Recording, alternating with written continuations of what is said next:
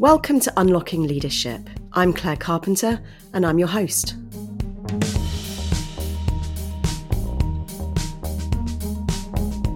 I'm joined today by Belinda Finch. Belinda is the CIO for 3 UK. How excited am I to talk to you? Thank you so much for joining me today. It's my absolute pleasure. Delighted to be here. Welcome to the podcast. Before we kick into the conversation, which I'm really looking forward to, I wonder if you might like to start us off by just giving us an idea about how you've arrived here. Who are you? What's your story? Tell us everything. Yes, so I'm Chief Information Officer at 3 UK. So 3's a mobile company, for those that don't know. We provide connectivity. So we're a connectivity company.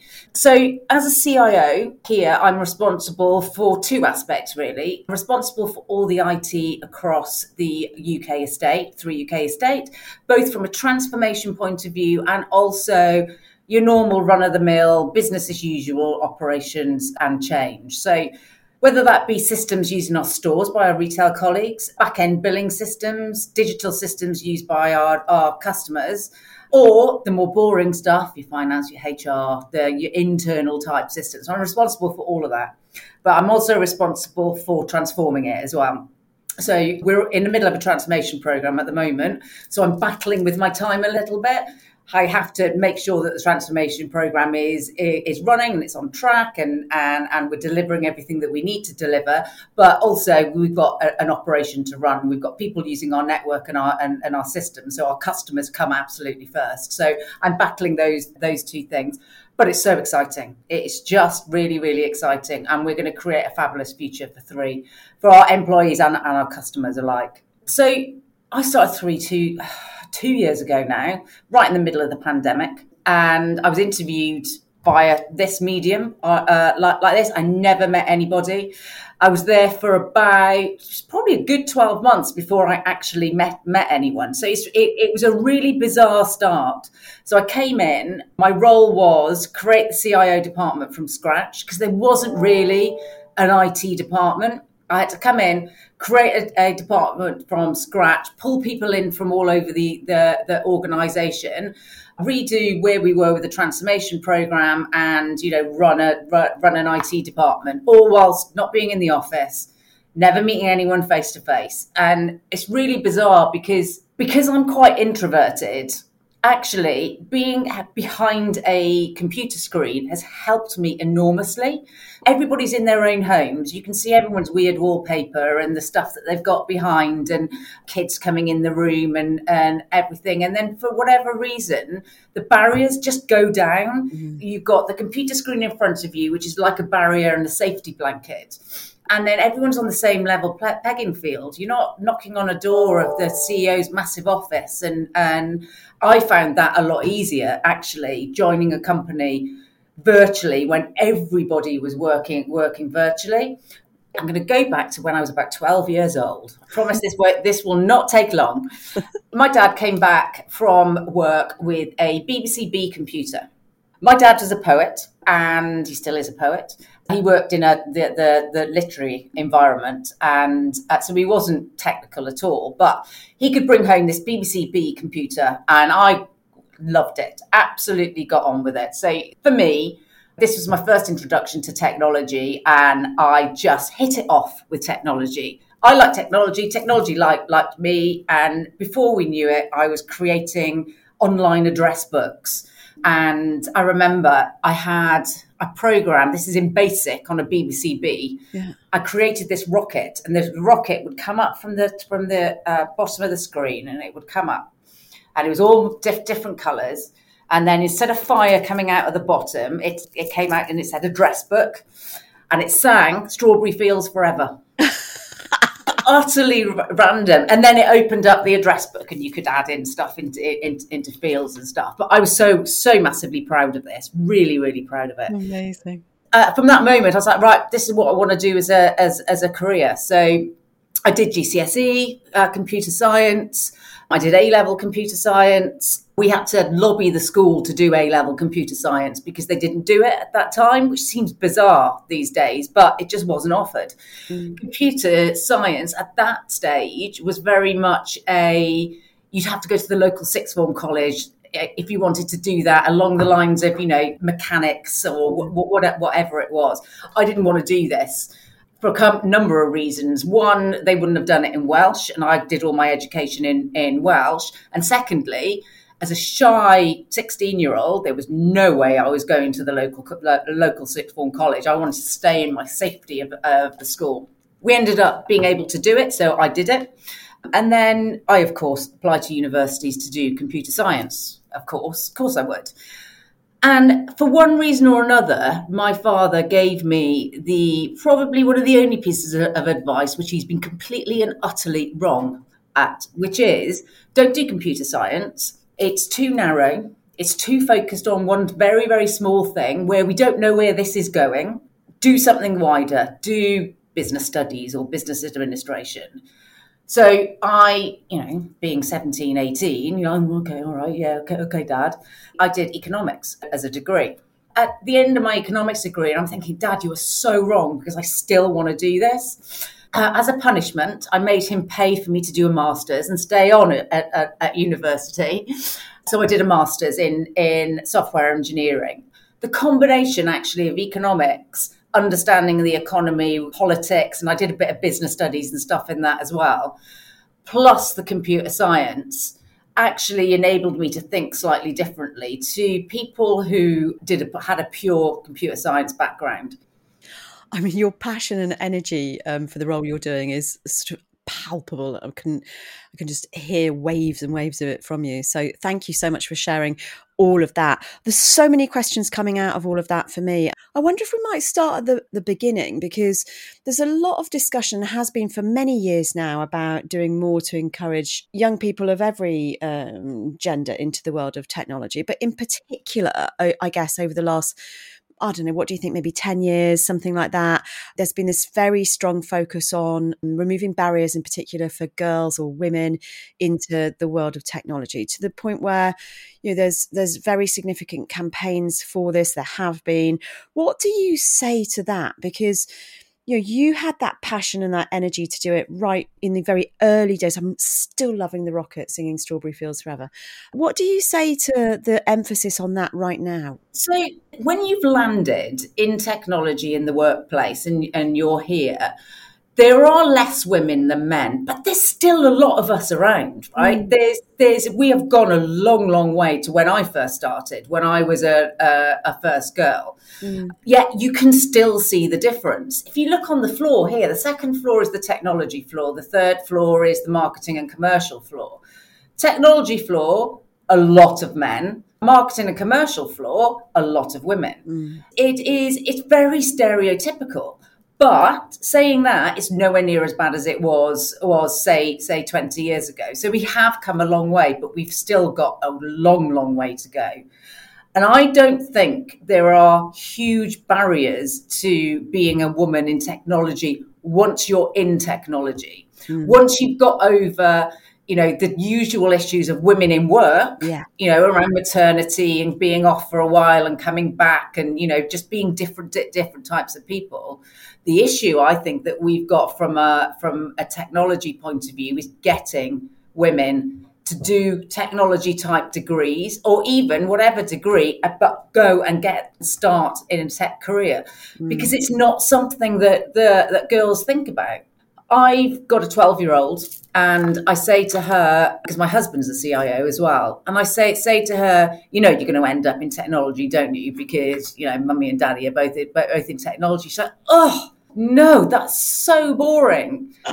So automatically, it's like, this is a really boring thing, and fashion designing and, all this kind of stuff is, or even being a doctor is much more interesting. I think this is where we need to go now, is get those girls to do not necessarily the right degrees, but have that interest and have the interest to come in to do technology. Because once you're here, you get massively supported. I wonder if it's not just women as well. I wonder if there's a bit more around the inclusion piece, around thinking about people from different cultural backgrounds, thinking about all of that. It's not, we sort of get fixated on this thing about, I don't know, different sexes in the workplace, but there's much more to it than that, isn't there? There's much more to it. And you are a very, very strong business and a very successful business if you have a very diverse workforce. And that's not just male, female, as you say. This is, the different races, but also different backgrounds, public school, normal comprehensive school, whether you're from the north of England or from South Wales or whatever, you think slightly differently. Yeah. As now data and artificial intelligence and machine learning and everything is coming much, much more into the fore, and something that you just do, those kind of backgrounds become even more and more important. That you basically program in your diverse background. So if you've only got a white male doing your artificial intelligence programs, it's going to be biased. And it's not because that particular person is biased, it's just because the way you think, the way you operate, where you've come from, it just shapes you as an individual. What do you think about, you joined 3 in the pandemic, and you've said how actually that really suited you, the idea of being in your own home, that you aren't necessarily at this, this great big corner office door. What do you think about that as either a barrier or supporter of entry into this area now, as even more people are working in a hybrid way still, although lots of people are back in the office, lots of people are not, or they're only there 1 or 2 days a week. What impact has that had? It's early days, right? And there's still a lot of thinking to be done on this. But from what I've seen, hybrid working and working at home is going to be a problem unless we're really cognizant of it. And it's not a problem because it's a bad thing. It's a problem because I think that there is a complete gender bias when it comes to hybrid working and working at home. I've read some research recently that said that 47% of women will not go into the office more than 3 days a week, whereas the men are much, much lower.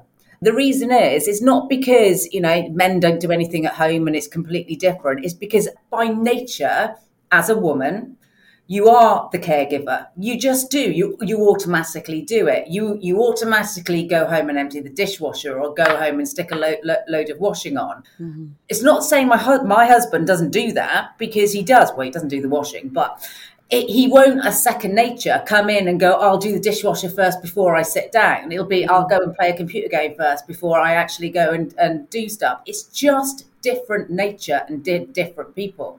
Men, therefore, were much, much happier going to the office 5 days a week. And I hear it around here, which is, I'd rather be in the office because I don't have to get involved in the housework if I'm at home. When I work at home, I've got to do all the housework. Whereas women are very much thinking, well, if I'm in the office 2 days a week, that means I'm 3 days a week at home. I can pick the kids up from school. In my lunch break, I can, put a load of washing on. I don't have to do the commute. I can then maybe go for a run in the morning instead of doing that. It's just the mindset is very different. So then we get into, actually, there's more men going into the office than women. For 3, for example, we're hybrid working, and it works really well, and it's really, really, really good. But if you see the office on some days, there's more men than women in the office. And that's purely because women are sticking to the two to 3 days in the office, whereas the men are coming in more like four or 5 days. There's going to be, at some point, a presenteeism problem. There's going to be because women more naturally will work from home, and that's fine because, we're embracing it.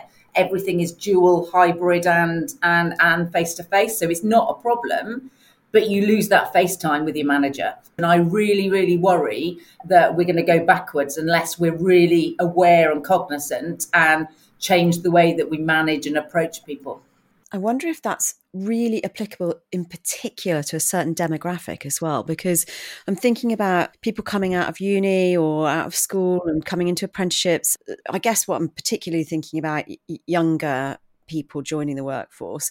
Actually, maybe I'm not noticing any real distinction between the male-female split there around the desire to come into the office. It's that sort of, what do you think, the sort of 30 to 50 sort of age bracket? It is. It's that management age bracket, which is why I think that we need to be really, really cognizant about it, because you're right. The younger generation are embracing this. They're like, thank goodness for that I don't have to do the commute. And it doesn't matter. There's no difference between male, female. There's no difference at all.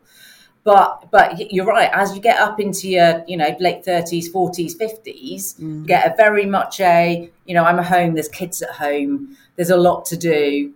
Actually, if I'm in the office 5 days a week, it's a lot easier and I can really focus on my job and my progression in work and everything. Whereas I think women do think slightly differently. I'm massively ambitious, really ambitious, and I want to move on in my career, but I also want to work at home and have a decent life. And now I'm going to try and do both. And there's no reason why I can't do both. Yeah.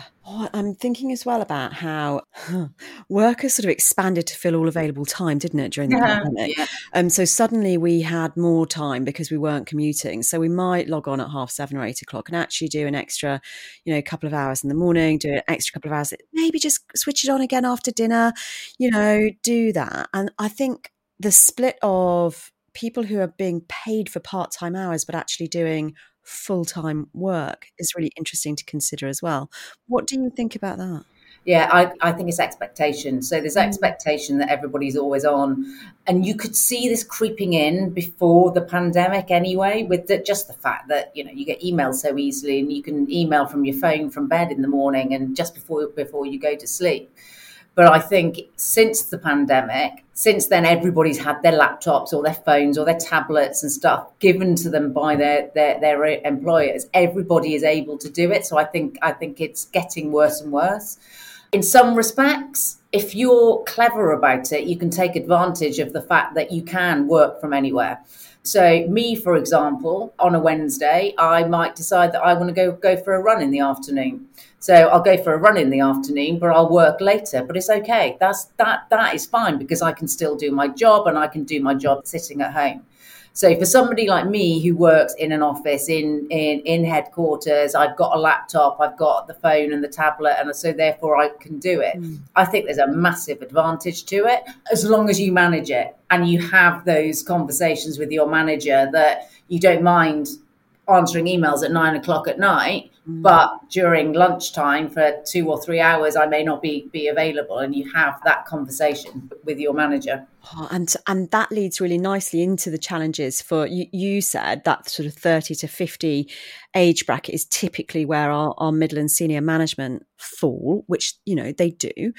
There are real challenges about juggling a hybrid team, aren't there, in terms of that team building dynamic, really building engagement. How are leaders now doing that really well, do you think? I don't think anyone's doing it really well. We didn't do it well over the pandemic because we were in and out of the office. We were back for a couple of weeks and then we locked down again and whatever. It's only now that we're starting to come out into some organisations are hybrid and some have gone, do you know what, this is too hard. Everyone back to the office.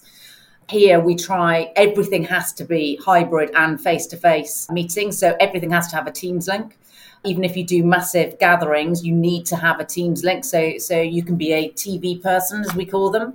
But it doesn't always work. It doesn't always work at all. And the people who are dialing in are usually the ones who are left out or, there's some issue and you can't hear people in the room and there's not an easy answer. We try and have what we call anchor days. So my team will come in on a Wednesday, for example, will come in and I know that everyone's going to be there on a Wednesday morning so that we can have a session together. But, sometimes it doesn't work for people and they don't come in. So having those development days are also very, very difficult because now we're hybrid. You can't force people to come into the office. And I think it's wrong to force people to come into the office. But then equally, doing everything hybrid and face-to-face doesn't work. So I don't think that there's a right answer yet. I think we've got a long way to go to really understand how we're going to operate from a hybrid point of view. Yeah, I agree with you. That whole thing about, some people being in the room, some being TV people, which I love. I agree. It's the people who aren't there that feel the lack of that, isn't it? Yeah, they do. And look, some jobs you can't do at home. No. Then you've got a whole section of society that is left out of this hybrid working because there's no way they can do a hybrid job. Yeah. It's tricky, and it's something that will be worked out over time, and somebody will get it right and everybody then will copy. But we're not there yet. There's issues. Yeah. But I'm very, very glad I work for a company who have gone hybrid as opposed to forcing everyone back, because I think that's the right thing to do. That's an inclusive thing to do. And it retains our really, really good women. And it also retains our graduates. It retains our younger generation who would basically go, nah, sorry, I'm resigning if you're going to come into the office five days a week. Yeah. Hybrid working is definitely the future. How you balance it between the two, I don't think we've worked out yet. No, I think you're right. I think it's emergent. And I think we've got to be in that growth mindset around it, haven't we? We've got to keep trying and failing and, learning. When you're at a manager level, you've got to have the right emotional intelligence to really think about this kind of stuff. It's not about everyone has to be in the office at the same time. You've got to think that some people are happier, some people are more motivated and more productive when they're at home. And my God, I'd rather a happier, productive employee than somebody at home, than somebody miserable sitting next to me in the office because they're forced in when they don't need to. Hybrid working is definitely the way forward. It's just, how do you stop leaving people out? It's hard. It's really interesting, isn't it, how we have needed to trust so much more in the last few years, that people are basically really well intentioned with regard to their work, will do what is required and go over and above, which, let's face it, most people do, without needing to crawl all over them. And there's some ugly tech, isn't there, that's sort of watching people working from them. That's awful, that is. Yeah. But you speaking about emotional intelligence, what made me sort of think about that area of trust as a thing, in terms of how do we teach emerging leaders to let go of the need to see everything all the time? In order to be a good leader, trust is absolutely at the heart of it. You employ people in your team that you know that you're going to trust, and you allow them to do whatever. They're adults at the end of the day. You empower individuals and you trust individuals to get on with their job, because the proof's in the pudding at the end of the day. Yeah. People deliver or they don't deliver. Teaching people to let go of that micromanagement and letting go of the fact that they need to know everything, or in order to know everything, they need to see everything, because it absolutely isn't the case. And well, we know it isn't because we did it for 2 years, right? Yeah. And thinking about well-being generally of people who work for us as leaders, we have a I think responsibility to think about that, don't we, as well as their learning and their progression in the workplace. Now, I know that you have, I don't want to call it a hobby, because I'm not entirely sure that an ultramarathon obsession called a hobby, to be completely brutal. Tell us more about what's important about that for you and how that works for you in terms of sort of mental well-being and physical well-being. I discovered running probably about 5 years ago when I was going through a really, really tough time at work. I'd had a house fire. Work was absolutely massive. My daughter had just been born, and we were living in a tiny little flat in the middle of Newbury. It was a nightmare, and I really struggled with that period of my life. I made a conscious decision that instead of going home from work and sitting down in front of the television and trying to look after Scarlett and drink 2 or 3 glasses of wine, I was going to get off my bottom and I was going to go out and run because it was healthier and, it was better. And so I started doing this and realized that it actually worked. It really does work. When you are stressed, exercising calms you down. You are able to manage your thoughts. Your thoughts slow down. Everything slows down apart from your heart rate that just goes more. But that kind of overtakes everything. And for me, it just snapped into place that, look, in order for me to be able to deal with all this stuff that's going on in my life, a disastrous project in work, the fact that half my house was burnt down and I'd lost all the stuff on the ground floor. My daughter was very young, and that's stressful in itself without anything else. If I was going to survive that, I found something to actually cling on to, and something that really worked and allowed me to clear my head and cleared my thoughts, and also have a bit of me time, because that's really important too. That was about 5 years ago, and I basically started running longer and longer and longer and realised I was actually quite good at it. And I could do things quite quickly, and actually my endurance was pretty good. So, I started running longer and longer distances and realising that actually the more I ran, the calmer I actually was. So I turned this stress relief hobby as it was into a complete obsession around, waking up at 4 o'clock in the morning and going for like 2-3 hour runs before work, to training for ultra marathons. I don't tell everyone to run ultra marathons because I have got incredibly injured. It has a big impact on your body. But exercise and running is really, really, really key to, I think, a much more relaxed, happier, stress-free working life. So I'm very, very keen with all of my team. I don't force everybody into running, but to have that wellness, to have that time out, to actually look after themselves and their headspace and their head thoughts and being able to calm down. So I actively encourage it. I actively encourage walking meetings. So one-to-one walking meetings where you're not on Teams, you pick up the phone. And, if you're both working at home and you have a phone call and you walk around whilst you have a chat. Or if you're both in the office, go for a walk around campus. That's a great thing to do. What I also do is once a month on a Friday, we have a day where we're not allowed to have any meetings. This is me going, right, no one's allowed to have any meetings. Stop it. You need to come out of this meeting culture and do something that is right for you. Learning and development, wellness stuff, spend the whole day running up mountains if you want to, but do something that is right for you, that helps you. And I tell you what, I have got a much, much happier, more motivated, way more productive team, giving them that time to actually do stuff that they want to do, to allow them to de-stress. I think it is hugely important and it's very, very underrated.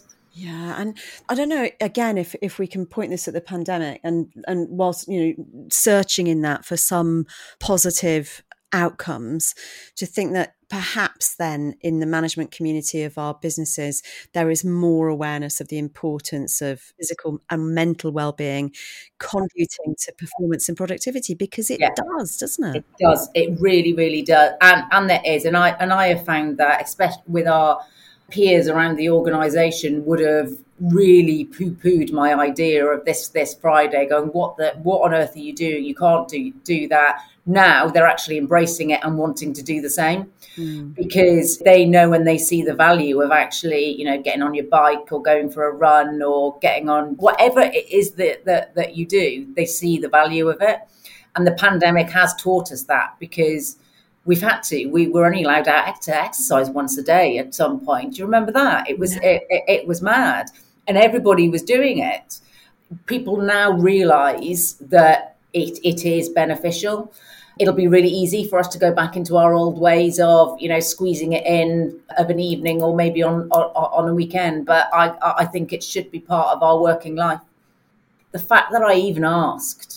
Ordinarily, people would not even ask, I'm never going to get that through. I'm not even going to bother. Go and ask. You'd be really, really surprised about how open senior leaders are to actually doing this. And that sort of brings us full circle, doesn't it, in terms of thinking about tying in emotional intelligence, the strategic business knowledge, the commerciality of those decisions, along with the data of, the proof, if you will, the proof of whatever it is you're bringing to it, but also something in that leadership behaviour of having the guts to take it there and do it and be heard and have that voice. Yeah, there is. And if we take this back to the gender diversity there, women are much less likely to take that plunge and to go and do it, because women are just different. They don't like to put the head above the parapet, right? And actually go out there and rock the boat. And I would actively encourage women to do it, because you'd be really, really surprised about how supportive people are. I completely agree with you. Get out there and do it. We could spend the rest of today and most of tomorrow talking. I know. It's so fascinating. You have been so free with your experience and all of your inspiration. Thank you so much for all of that today. It has been really wonderful talking to you. Thank you. Yes, you too. Thank you very much for inviting me. Thanks for listening. If you've enjoyed this episode of Unlocking Leadership, you can subscribe through all the regular podcast channels. And please do leave us a rating and review there. We'd also love you to share any episodes you've found interesting on LinkedIn, Twitter, Facebook, or wherever, so that others can join the conversation and share their experiences. This podcast was made in association with Corndell. It was produced and edited by Nick Hilton for Poddo.